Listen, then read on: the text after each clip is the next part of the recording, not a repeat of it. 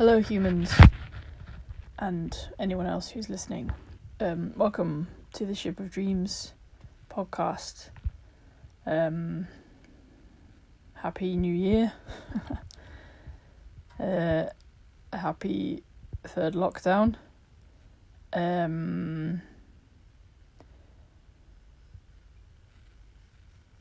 So I wonder how everyone's doing.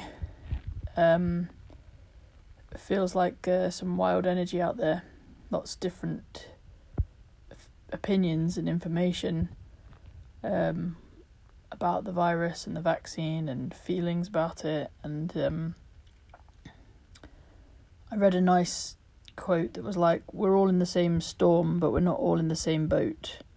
And some people are in yachts, some people are in dinghies, some people are in rafts, and some people are drowning. And I think that's really speaks to this time. And I'm asking myself questions, really. Like how to find a way through this. Is there a way to find some agency and community with each other? To build resources and connection, rather than kind of be an antagonism and fear. And how do we shape our lives? How do we reclaim a vision for our own lives, rather than being sort of reactive to a floundering, at best, leadership, and at worst, a sort of various malevolent agendas? How do we reclaim that vision for our own lives, and what are our values? What's needed, not just for us and not just for each of us in our individual lives, but as a community. Not just a human community, but a community of living beings on a planet, in a living cosmos. What kind of world do we want to live in? What kind of qualities do we need and value in our lives? These questions are really loud, and I can feel a call to slow down and listen into the Earth's voice inside me, to some kind of more unknown places, and just to recognise the enormity of the change, which I think, at some point this kind of enormous change was coming. You can't go about exploiting people and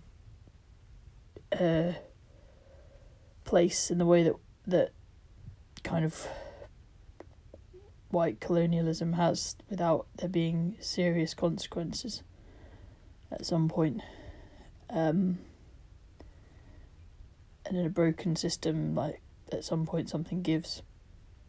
And it makes sense to be scared and angry and confused, because the ending, it's a death, regardless of whether you're happy about it or sad. It's still massive.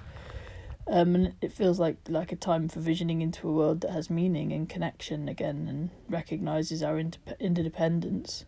And I think that the voices that have been ignored and shamed and silenced and suppressed, and all the stories that have been, pushed into the earth, into the dark, into the quiet places, need to be heard right now.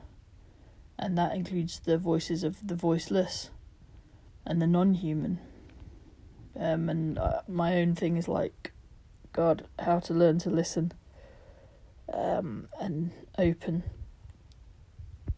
to that.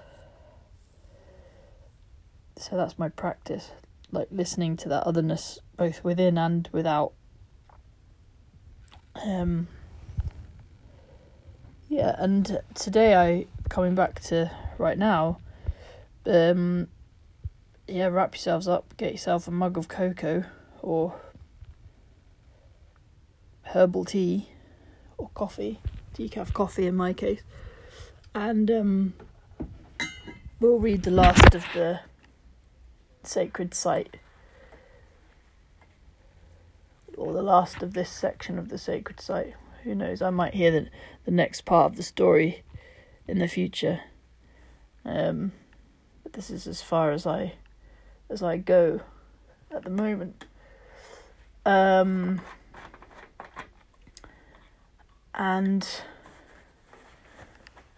I'm just sorting out my coffee. I'm trying to take the podcast a bit easier, like slow down a little bit, and be more here in my storytelling. Yep. I'm sure that things are going to go absolutely crazy on the Ship of Dreams now we're back in lockdown. Because can't go anywhere. Just in a windless ocean, listening to the sound of the waves and watching out for interesting creatures. Okay, so to the Ship of Dreams we go. I gotta find it first. Here we go. And where did we leave them? That's right, they'd just broken out of Hell's Kettle. And they're being led by Trebor into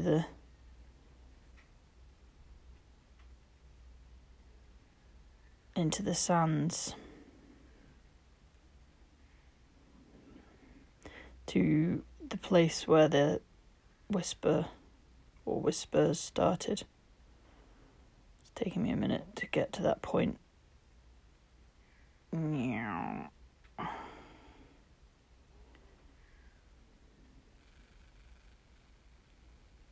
Nearly there. This gives you a chance to get yourself comfy. How unusual to be comfortable in your body. Your beautiful body and all its marvellousness that's carried you through your life to this moment.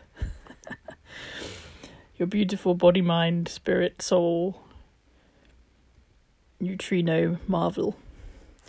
Okay, here we go. Time slowed in the sands. They covered their faces to evade grains lifted into the air by constant winds. Kaya watched Cyan struggle.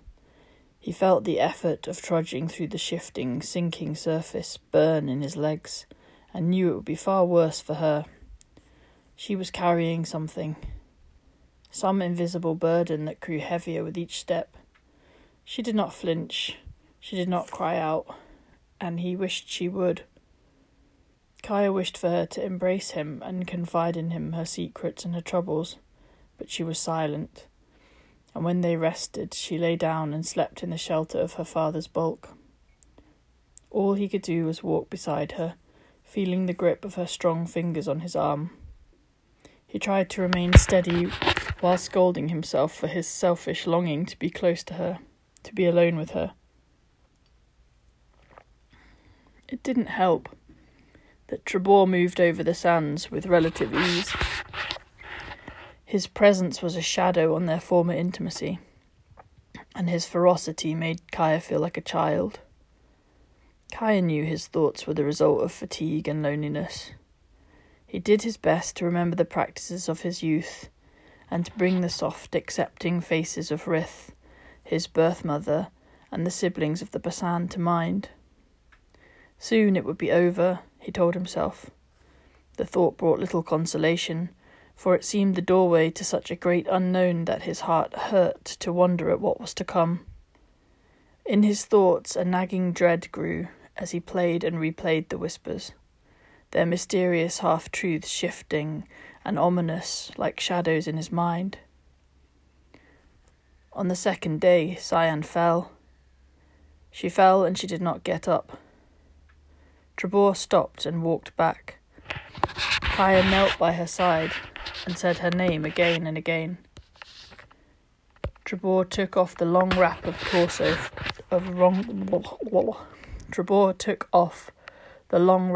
cloth from his torso and bound it around Cyan's body, wrapping her like a fly in a web. "What are you doing? She needs water and rest," Kaya said. "We cannot stay here. Our supplies are 3 days only. I cannot carry her. I cannot carry her. So I will drag her. If I cannot drag her any more, you will drag her. Southeast. You will drag her for another night, and in the evening you will find the sands start to shift to grasses, and stone, and you will come to the Corbiane Sangha called the Severed. They are a pious bunch, or they were, a little lost in a love affair of distorted memories. But they mean well, and they are strong with the waters. So they moved together through the desert, Trebor leaning on Kaya now, his face chapped and torn by the winds. Cyan lay semi-conscious like a pupa inside the cocoon her father had made for her. Kaya poured water into her mouth each evening, and she swallowed it, although she would eat nothing.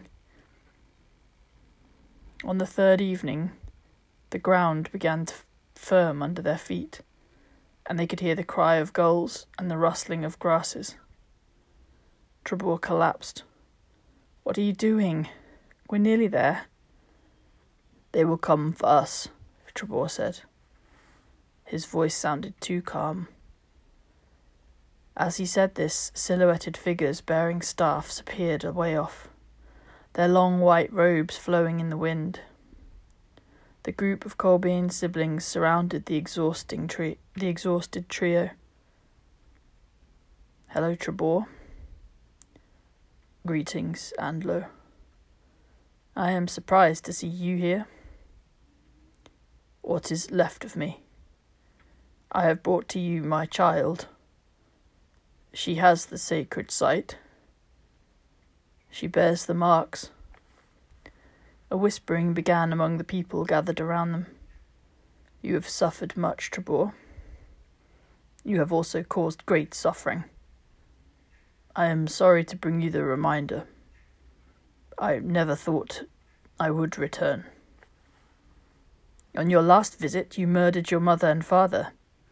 You murdered 2 of your 3 symbios. You murdered 2 of my 3 symbios. And yet you come back here. You come back here to face me, and you bring a child of the Gruig. She is my child. She is the child of our people, too. I walked my path, Andlo. Andlo. You remember the rite." Andlo kneeled down and took Trebor's face in their hand. They looked deep into his eyes with a fierce pain only love could bring. "You broke the rite." Andlo let go, pushing Trebor's face away. "You broke the rite." Kaya spoke. "Whatever is between you, we're not here for that. Cyan and I have come from the Basan. We are here for the Whispers. We are here to bridge the waters. Please. Cyan is sick. She needs your help." Andlo turned away to the people. "Let us bring them to the village." It was a question, and it was answered. Hans took Cyan's body and carried her. Trebor and Kaya followed. They entered a group of huts built of driftwood and mud block. There were narrow channels of salt water everywhere, and small spiky trees covered in orange fruit and yellow blossoms. The air smelt thickly of citrus and sugar. The thick buzzing of insects in the warmth was a comforting reminder of home for Kaya. "You will go to the right holders. We will care for the young people who walk in the path of the Whisper, but you will go to the right holders." Andlo said to Trebor, "You remember the way." "I remember, Andlo." "Andlo, please." Andlo raised a hand. "Go." "Goodbye, Kaya of the High Mountain. Take care of my daughter. Go where she goes. And allow your softness, your innocence, your love of peace. Allow your ferocity, your passion, your love of life." Cyan was taken to the medics. The hut was a canvas-walled structure with an open roof. Air blew in and moved the smell of herbs and sickness through the small and crowded space. Cyan was bathed and treated with rejuvenating tinctures and salves for her sores, and for the self-inflicted scratches on her hand. The bone was exposed. Kaya could not bear to think of her in so much pain. She slept for 3 days.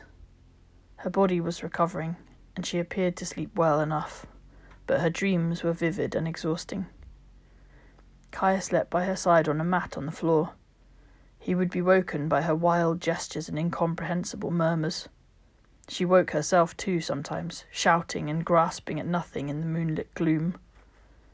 Each day she smiled at Kaya, but she did not speak, and she seemed far away and deep, like a snail burrowed in the depths of its shell. He felt her aloneness despite her smiles.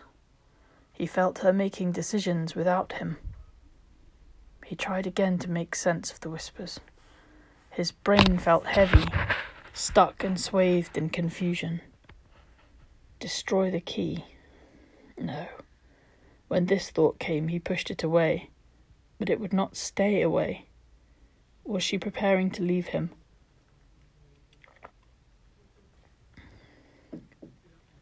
Kaya too was holding secrets. He had not yet told Cyan about her father's connection with the people of Allen. He had not told her Trebor was with the right holders, and that he faced the Three Roads right as consequence for his choices. Kaya had hoped she would ask one of the medics, saving him the job of initiating such a painful topic. She did not. Perhaps she already knew in the way she sometimes did, and he did not need to mention it explicitly.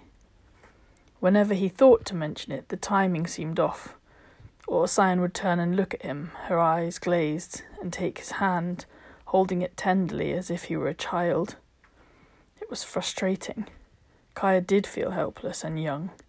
She needed his help, and he was failing. Cyan was deep in the dreaming. Each night she dreamt and dreamt. It was the same dream of the thread ripping open her marks and scars, of blood pouring out, and eventually, if she did not wake in horror before, of her body falling and falling down into the water. The ease of the falling, of the death, was so blissful she did not want to wake. When she did, it was with a guilty shudder, as if pulling herself back from the brink. Dying in a dream would not heal the chasm or bridge the waters to Bira. Kaya and the nurses seemed faded, like figures from paintings that whispered and moved but were not in the same world. She felt sad to leave Kaya. It seemed hard to find love and then have to separate so soon. The pleasure of the rite they had shared would never be repeated. Part of her was relieved. She did not know if she could do such things outside of a hallucination. She did not want to fail him. He would be angry with her, and he would be hurt. But he would perhaps go on and find love again, back in the Basan, and that gave her comfort, to think of his sweetness in the world. She let go of the sweet, foolish dreams that had sprung up in her mind in the early days of their journey, as bright and shocking as the first blooms of spring. Her naive hopes of a hut, and even of children, of a home, and of being shaped by pleasures new and magical that would run through her like warm fingers in soft clay. She couldn't access tears. There was only a weight, a remoteness. Nothing before mattered now. It was distant, and she had no urge to reach for it, no sense of any thirst to quench, only the weight of her knowing and of the waiting. She waited and felt her legs grow stronger. She waited for the moon to darken so that she could sneak out and attend to her fate at the edges of the world. On the afternoon of the new moon, Kaya decided to visit the right holders, hoping to see Trebor and to intervene somehow. It felt good to do something. At least this way he would be able to tell Cyan something accurate and tangible, and she would know he had done everything he could for her parent. At the Basan, Kaya had an irrational deference to the right holders. As a child, he had longed to be among their number and bear the great honour himself one day. Now he felt fearful. He had known of the Three Roads right, of course, but in the Basan it was more of a myth. He did not envy these right holders the burden of the ritual. To make a rite that could take a life seemed too great a power. He felt unease coil and clench in his stomach as he walked towards the grey structure on the high mound. As he crossed over the fields, he watched the seabirds wheel in the air and heard them crying out. Here in Alan, the right holder's place was called the Palag. It was a high mound that looked out over the wild whispering waters and back inland to give a view of the entire peninsula. Unlike the Hauger, this place was underground. 3 huge stones carved with intricate geometrical designs formed an arch that was the entrance to the cave. Kai had seen the same marks carved onto the stones at the Haug. He waited at the entrance a little while, until, sure enough, his presence was sensed, and he was called in by a tall, thin right holder dressed in long grey robes, their face painted in the austere marks of the guardians of the dead.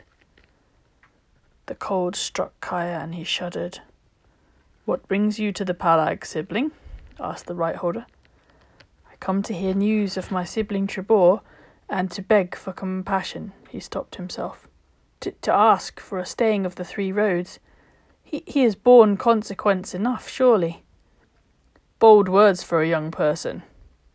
Yes, right holder, you are right. I do not understand the suffering, yet you yourself have seen the man. Has he not borne consequence?" "He has." "Will you take my request to your symbios?" "I will, but they will refuse. Trebor has chosen the right. It is not imposed upon him. You are young. Did not Trebor murder to free you from prison? Is that bent not still alive within him? And have the people of Alan had justice? No, no, it is not over. It will not be over for Trebor or for any of us until the 3 roads has been enacted. You will not see it, young one, but the ritual is not a punishment. It is not retribution. It is balancing. It is a lesson. It can be a gift to the people and to the perpetrator. A gift of possibilities. Meet with Trebor. It might reassure you more than my words." "Thank you, right holder." The man led Kaya through the candlelit halls to a large chamber. At the sides were catacombs extending into darkness where the dead of Alan rested. A shelter and a warning. They passed through the chamber to another corridor and stopped at a curtain. "In here, child. I will wait in the chamber. When you are ready, find me, and I will lead you from the Palag." "Thank you, right holder." Kaya dipped his head in respect and turned, pulling the curtain behind him. Trebor lay on a bed wrapped in a soft purple cloth. He looked softer, until he saw Kaya, and then his face changed. "What are you doing here?" "I came to see you, to try to help you." "Help me? Why aren't you with her? Is the bond between the worlds healed?" "No, I did not think so, and that means you are in the wrong place." "I'm sorry, Trebor, I don't know. Cyan needs you, I don't know what to do. She's so distant. Far away, I don't know what to do." "You should be with her. That is all." "I wanted to help you. I am here where I need to be. I am in my place again among my people. The right will hold me, where I cannot hold myself. The people are holding me. This is my choice, my right, child. My chance for peace and make things right." "I don't understand. Why would you choose this?" "You have already helped me, Kaya. And if you want to go on helping me, let me be in my journey. And go and face your own. Go and stay with Cyan. She is our only chance. Respond to the whispers. Rebuild the bridge to Bira. She's gone so distant, so far away," Kaya heard himself mumbling. "And that is why you need to stay close. Now more than ever. Don't be so ruled by your young and fragile mind. You are bonded. She is your symbio. That is a bond of the heart and the gut. Trust it, and stay with her. Stay with her to whatever end. Do not make my mistake and run from yourself. I shouldn't be here. Then go. Goodbye, Trebor. May you walk in peace and ease. May the 3 roads lead you home. Goodbye, Kaya. May you be the light that guides us all home to Bira. They embraced, and Kaya returned to the chamber. As he followed the right holder from the palag, a growing clarity radiated in his chest, but was accompanied by a sinking feeling that, once again, he had recognized what was important too late.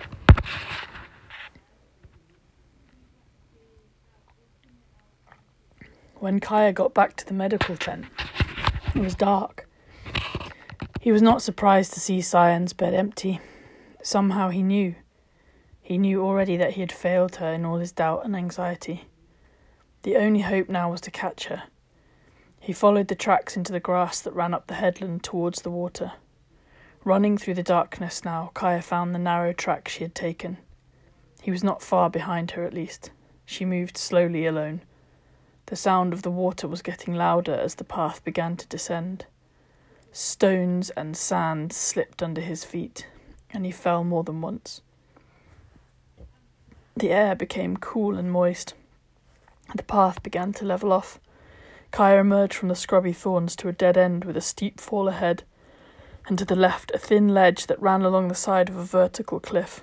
The drop was sheer. Far below, the waves crashed and threw up white foam that glistened with stardust. Kaya forced himself to edge out onto the path, the whole time imagining Cyan falling. He made himself cling on and keep going, shimmying along the thin shelf of jagged stone. It was almost pitch black. Without his sight, Kaya felt like a groping baby. His heart pounded so hard in his chest that he feared it might knock him off balance. At last the rocky sill widened and turned again to run under a huge fold of water pouring out from earth into the chasm of sea below. Kaya saw the thickness of a shadow in the cave between the wall of water and the cliff. Cyan. He was about to cry out, but something stopped him. He did not want to scare her now. Kaya, is that you? Cyan whispered. I am here. He went to her, moving slow. She was standing at the edge of the cliff in a break in the falls. Huge torrents of water poured down either side of her. Please come back a little from the edge, Cyan. Just a little. I can't do it, Kaya. Yes, you can. I can help you. Just take my hand and take a few steps back. No, I mean, I can't do it. I can't build a bridge. I can't become the key. I will help you. I'm here now. Cyan was quiet for a moment, and then she smiled. She stepped back from the edge and turned to face him, looking lighter, almost happy. Yes, of course you can help, Kaya. You can help, but... She paused. I'm sorry to ask it of you. Anything. I will do anything. Show me what to do. And as he said it, he noticed the knife in her hands. Where had she even got such a thing? Kaya began to step back himself now, and she came towards him and grasped him tightly in her arms. She had never felt so strong or so alive. No, Kaya said, not knowing exactly what he was refusing. No, I cannot. What are you asking me, Cyan? No. Kaya, I am the map. Do you understand? I have seen it all in the right. You must pull away the thread that keeps these marks and scars closed. You must cut open my wounds. You must help me to translate the language of these marks and become the key to unlock the bridge between the worlds. You want me to cut you, to hurt you. I cannot do it. I have tried. I thought I could do it alone. But I cannot, and now I'm glad. I'm glad you were here to help me go. It's been a hard body to live in, Kaya. Help me free myself from this terrible web and complete my journey. I cannot do it, Cyan. This is not right. This is not the way. You will die. She was angry now. Then all of this will be a waste of time. My father's life, all that death, Kaya. I know it is hard, I know. But it will not hurt me for long. I've borne it before. The first time I had no choice. This time I beg you to do it. Pull the thread. She put her mouth against his neck. He felt her lips and breath and began to weep. They knelt together at the edge, the sound of the water like thunder all around them. Cyan held her arms out over the ledge, and Kaya, crying, stood behind her, the words of the whispers running through his mind like the water pouring over their heads. Destroy the map. You are the guide, become the key, And they're right, the blood nectar, something was growing inside him. Some silent awareness was rising. Become the key. He said the words aloud, then gripped her elbow. Kaya honed all his fury and helplessness into a sharp and focused thing, like the blade in his hand, and began to cut. He cut the marks in turn. For each cut he gave her, he marked another on his own arm. A mirror. Of course, the mystery of the rite unfolded in his mind. She was not the key. They were the key. He cut quickly and smoothly, numb with adrenaline. When he could not cut any more, she took the knife, understanding, and cut, turning her scars and marks into a river of blood, making the same pattern precisely on Kaya's own skin. They cut and wept as they did. By the time it was finished, they were both weak and shaking. As one, they fell to their knees. Kaya closed his eyes and buried his face into Cyan's hair.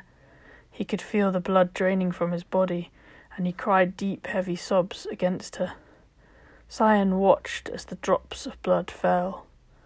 She touched Kaya's face and turned it towards hers. Look, Kaya, look. Is it happening? Are they changing? Kaya's mouth opened, and he felt like he would explode with wonder as he watched the pool of their blood mix with the water and run over the edge of the rock. Each falling drop transformed into a pearl of clear water, and then froze, and each frozen pearl became a tiny crystal, and the crystals began to multiply, crystals that spread out above the waves in all directions, faster than his eyes could follow, radiating light. It is happening. Then it is time to go. He laughed, understanding her this time. Cyan took Kaya's hand, and together they jumped into the mist and spray, the bridge of the crystals made from their blood, from their love, rose up in a rainbow of colour to meet them and carry them into the unknown, to the land of their ancestors, to Bira. The end. So, curious, huh? What's going to happen next? Okay, so, obviously it tickled me as a irreverent type of person that it was a literal cliffhanger of an ending.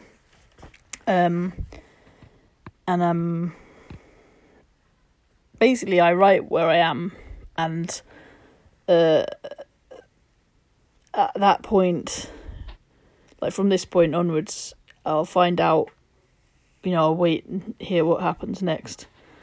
And there's other work to do in the meantime. I wanted to share a little bit about some of the language in the story. I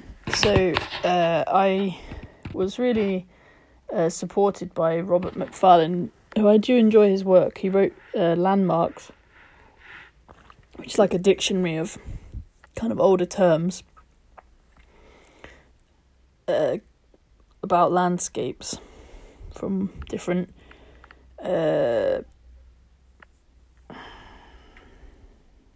places and communities and languages like Gaelic and Cornish and Welsh, and so I use some of the terms from that book.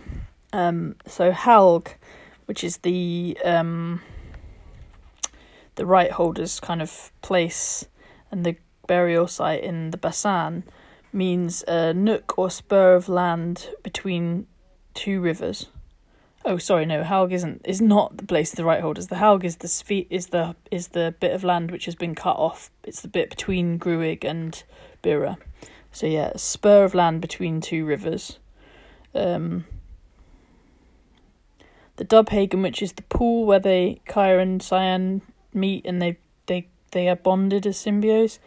That Dubhagen means a deep part of a pool, also the pupil of an eye in Gaelic. I really loved that, like, this kind of sentience in the water, and it kind of speaks to the term seer as well, but I like the idea of the pool being the seer rather than a kind of human seer. Culbiain, which is the name of the people who live on Bira, and also the Basan and the kind of more oppressed people who live on Halg. Culbiain is a cup-shaped whirl in a stream or eddy. So I wanted to have the Culbiain as being very kind of water-centric and like inflow, I suppose. And that's also from Gaelic. Hell Kettle and Catavothran, which I used interchangeably as terms for the prison. They actually have two separate meanings, but I really wanted to use them both. So Catavothran means a subterranean channel or deep chasm formed by the action of water, and that's a geological term, so I think that's used now. Still, subterranean channel or deep chasm formed by the action of water. And then Hell Kettle is a deep black gulf or abyss. A name locally applied to holes or pools popularly supposed to be bottomless. And that's a Northern English term, Hell Kettle. And I really love that idea of like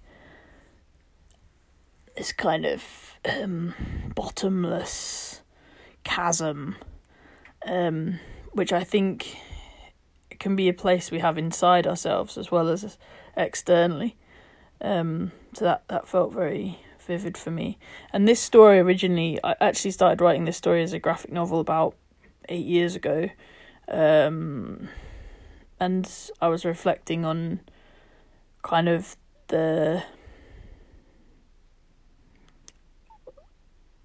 I had a dream actually. Yeah, I had a dream about this kind of killer who was trapped in a prison, and I wanted to give that killer some humanity in a story and like and a different type of justice, and I'll speak to a bit about that Three Roads, because if I do hear the next part of this story and I really want to kind of explore the Three Roads Right, what that actually looks like, and there is a possibility of death in the Three Roads Right, but that's not the only possibility as an outcome, so I just want to be clear about that. And also to be clear that I don't endorse capital punishment. I think it's fucking nuts. But I like the idea of some kind of choiceful justice. I'm sure that could be explored in great detail in future things.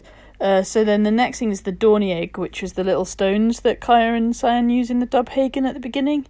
The Dornieg is a round stone that fills the fist when held, and that's another Gaelic term. Bira, which is the place they're trying to get to, the mainland of the Culbiain people, is a land abounding with wells and springs of water, which was again why I wanted to call the Culbiain the Culbiain, because they're cup-shaped whirls of eddies in a stream, and I kind of wanted to like have their homeland as being this kind of very abounding place full of water where their swirls and eddies could live. Okay. Then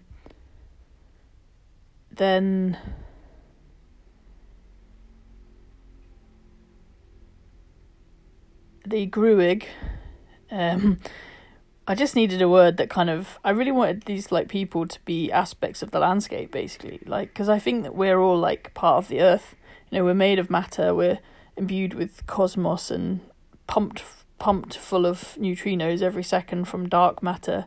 So we're such mysterious business, and I really really wanted to play with that. So the Gruig is a pejorative for slope with a scowl or surly expression.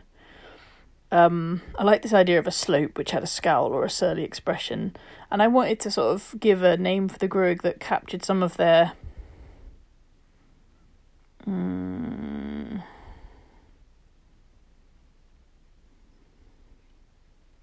cruelty or oppressive stuff, but also that saw them as sort of human beings that had a story that, was messed up, and behaviour that was messed up. So I like that term, Gruig. The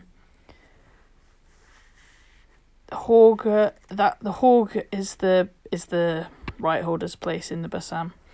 So that's a cairn or burial site from Old Norse. It's the place where Cyan does her rite and the dead are watching her and kind of celebrating with her. And Palag, which is the right holder's place in for the Severed at Alan, the end part, is a lump on a hill as seen from the sea, and that's Manx, which is like Isle of Man. And Alan, which is the name I gave to those people, is a piece of land nearly surrounded by water. So I kind of wanted to have that as a peninsula, which I really like. Then that's for Cumbrian term. There is a meaning for the Basan, but I can't damn well remember what it is. I think it was something to do with a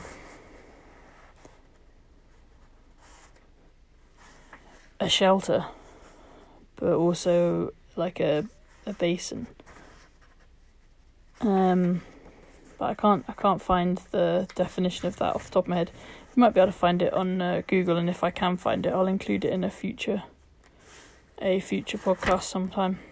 I think I went through the whole book. I couldn't find it unless I made it up in my head, which isn't beyond belief. Okay, well, thank you so much for listening, and for those of you who've stayed with the whole thing, fantastic. I hope you enjoyed it, and if you're keen to hear about the next part of it, do let me know, because it's always inspiring to hear from you. So I'm going to do a little bit of a reading at the end, just to give you something to take away, because I think we all need it right now.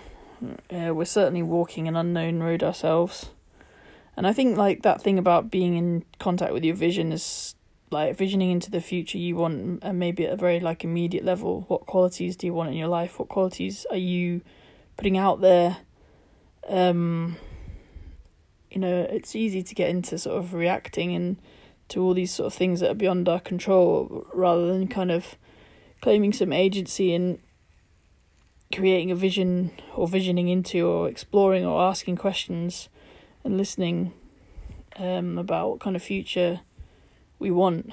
And that's hard work, especially when you're fucking stretching to pay ridiculous like rent, or not get your food, or look after your kids, or whatever other issues you're struggling, cope with your own trauma and mental health issues and isolation and all this nonsense. I don't mean nonsense, but it is sort of nonsense, isn't it? It's like, it's not sensible in the sense as sensory beings. We need comfort and connection, and, mammalian systems have evolved, to be vulnerable and connected.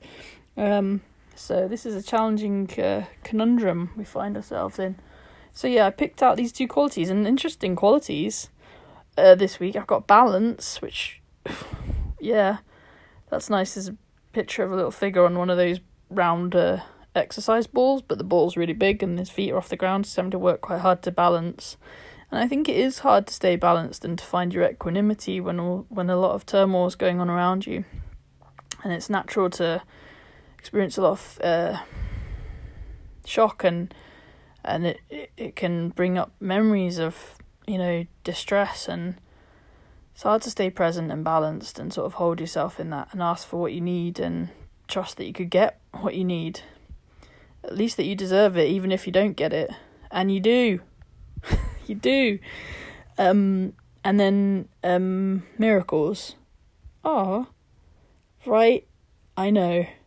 So miracles is a tough one to work with, I think. But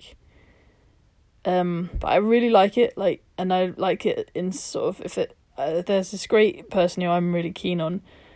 I don't mean like attracted to. I mean attracted to energetically. I find their work really helpful.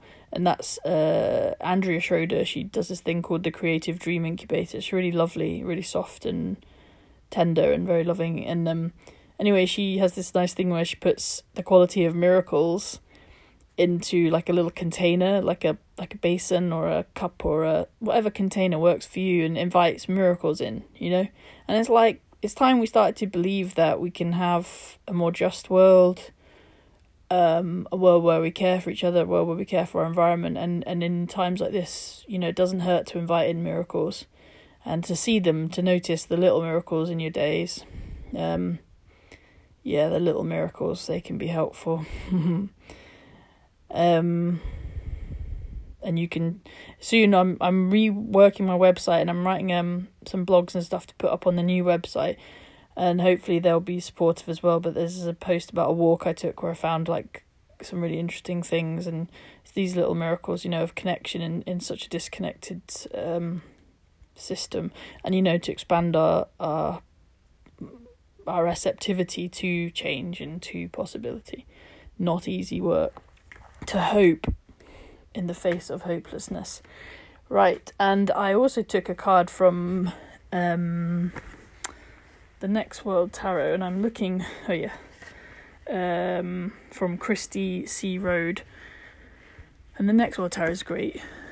And we pulled the Page of Pentacles. I love this card. It's a picture of a woman or a person. Let's call her a person, them a person, because we don't know. It's not apparent. It's a picture of a person